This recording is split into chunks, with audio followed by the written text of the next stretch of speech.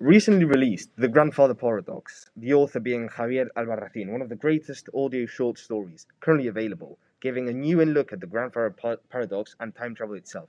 This insight is to what the paradox relates to and comes in a dark story straight from the suburbs of Illinois.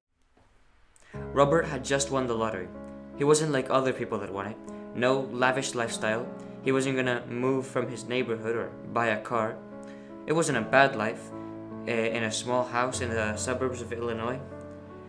He was kept busy with his passion, time travel research. He had an obsession with traveling to the past. He studied history at Cambridge, which didn't make much time for his life. So he had become estranged from his family during an internship at a media company that made history videos. It went under 2 months in. Things were going too well in his life, but if Robert was anything, he was hopeful. He started buying lottery tickets about 3 years before where we are, monthly, and in an odd stroke of luck for him, he won $1 million. This allowed him to quit looking for any part-time gig he could find and focus on the research that really mattered to him. He worked almost aimlessly for a while before deciding to take a rest from work. While taking a walk around the area, something he rarely did, he noticed a gym. Figuring a healthy distraction would do him well, he started a membership right then and there. This was really good to clear his mind, and he found himself working for hours on end and actually making progress. The occasional natural bird sound or click didn't wave his attention. One thing, however, that did cause him momentary worry was a hard sound down the hall. This worried him as he lives in a quiet neighborhood. Armed with an old revolver he bought himself in a fluke years ago, he wandered down the hall. You may have guessed our man here is mildly autistic from what we've seen until now. His reaction to his own dead body on the step of his corridor supports just that. There was no fear in his eyes, but intrigue. He wasn't startled, but immediately recognized that was him, although with grayer hair and an aged complexion, unmistakably Robert. This incited a few ideas in Robert's mind, namely that he is successful in solving the quarrel of time travel. That has been his dream for many years, but it's a double-edged sword. Robert now knows his fate, and he cannot deny that it is set in stone. While searching the body, he finds a phone, his phone. On it, he has access to documents that allowed him to build a time machine. It was fascinating. You see, Robert was trying to find a way to bring your physical body back in time, but this machine uses small wormholes to send data to the past and recreate your body back then. It was brilliant. Robert seemed unfazed by the revelation of his fate. He was excited. He got to building right away with the plans and didn't bother with prototypes and animal tests. He figured his past self must have dealt with that. Soon, it was done. As for it was easy for him to read and understand his own diagrams and instructions. Not for 1 second did he question his fate, nor did he seek riches beyond the privilege of time travel. He was a simple man, an obsessed man, and now arguably the most powerful one in the world. It wasn't long before Robert forgot the time at which he started. As for him, time was like a city, where he could reside wherever he pleased. He had no obligation to return to his time. He went to Normandy in 1944, New York in 2008. He witnessed the assassination of Franz Ferdinand and saw the moon landing on TV.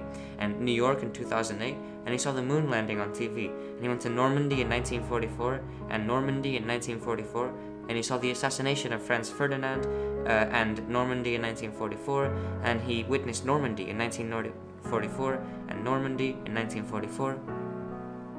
Robert started forgetting the simple things, and then the not-so-simple things. He forgot the layout of his home, the places he had been to, even his name at a point. Randall's personality was different. He was depressed, lost, and afraid of every sound. He became violent, committing unspeakable acts against past populations merely for satisfying his godly rage. And when that no longer cut it, he became suicidal. Richard traveled back in time to where his home was, using the memory of the machine, as his own was incapable of recalling such details. He saw red. Remington stumbled into his own house, didn't recognize it, but eventually he found his office, and he was in it. He stood behind himself, raised his Orbea revolver, and without a second thought, dazed with rage, he pulled the trigger. There was a click. He pulled again, followed by yet another click.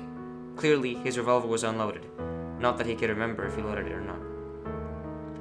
Rowan walked back downstairs and decided to come back shortly, this time with a loaded gun. A month passed and he had an idea. He would sneak into his own house in the past and shoot his past self with his revolver. So he armed himself, stumbled blind with anger into his home, found the office, and shot to the sound of another click. Rhett would unwillingly repeat this plan several times until he had no more will to do so. At the step of his own corridor, he would stab himself and fall dead to the ground, followed by that loud bang.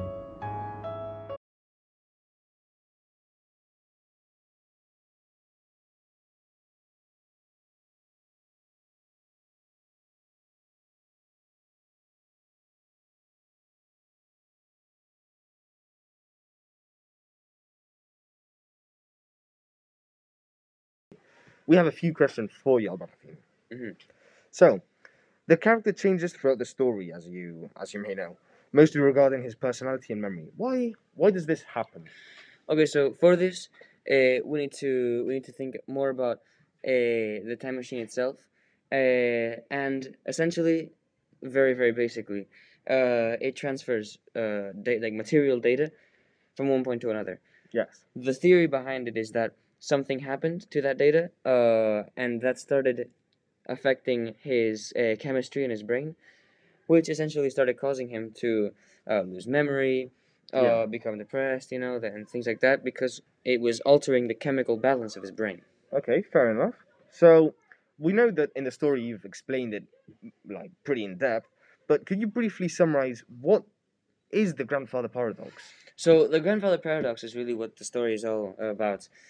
Essentially, it's the paradox of, if say that your current self goes back in time to kill your grandfather.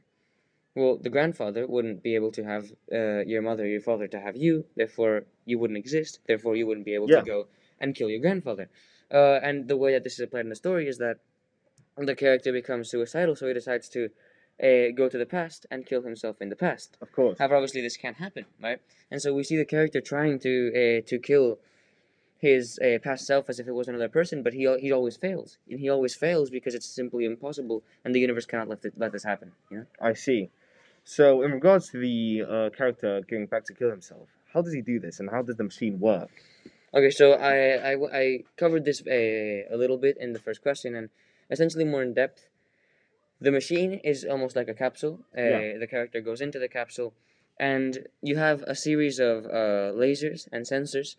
And what they do is they make a 3D map of every single atom in your body. I see. And so they take all the data in your body, compress it, and then what they do is, with a system of wormholes, transfer that data back to the past. And in the past, it's then you are then reconstructed in the past with the same data that you are with in the future. And so, but as it's scanning you, it destroys you.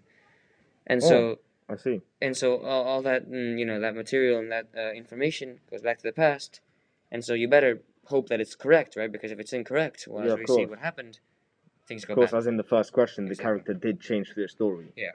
I see. Well, thank you very much for coming on the show. Thank you for letting me on. Appreciate it.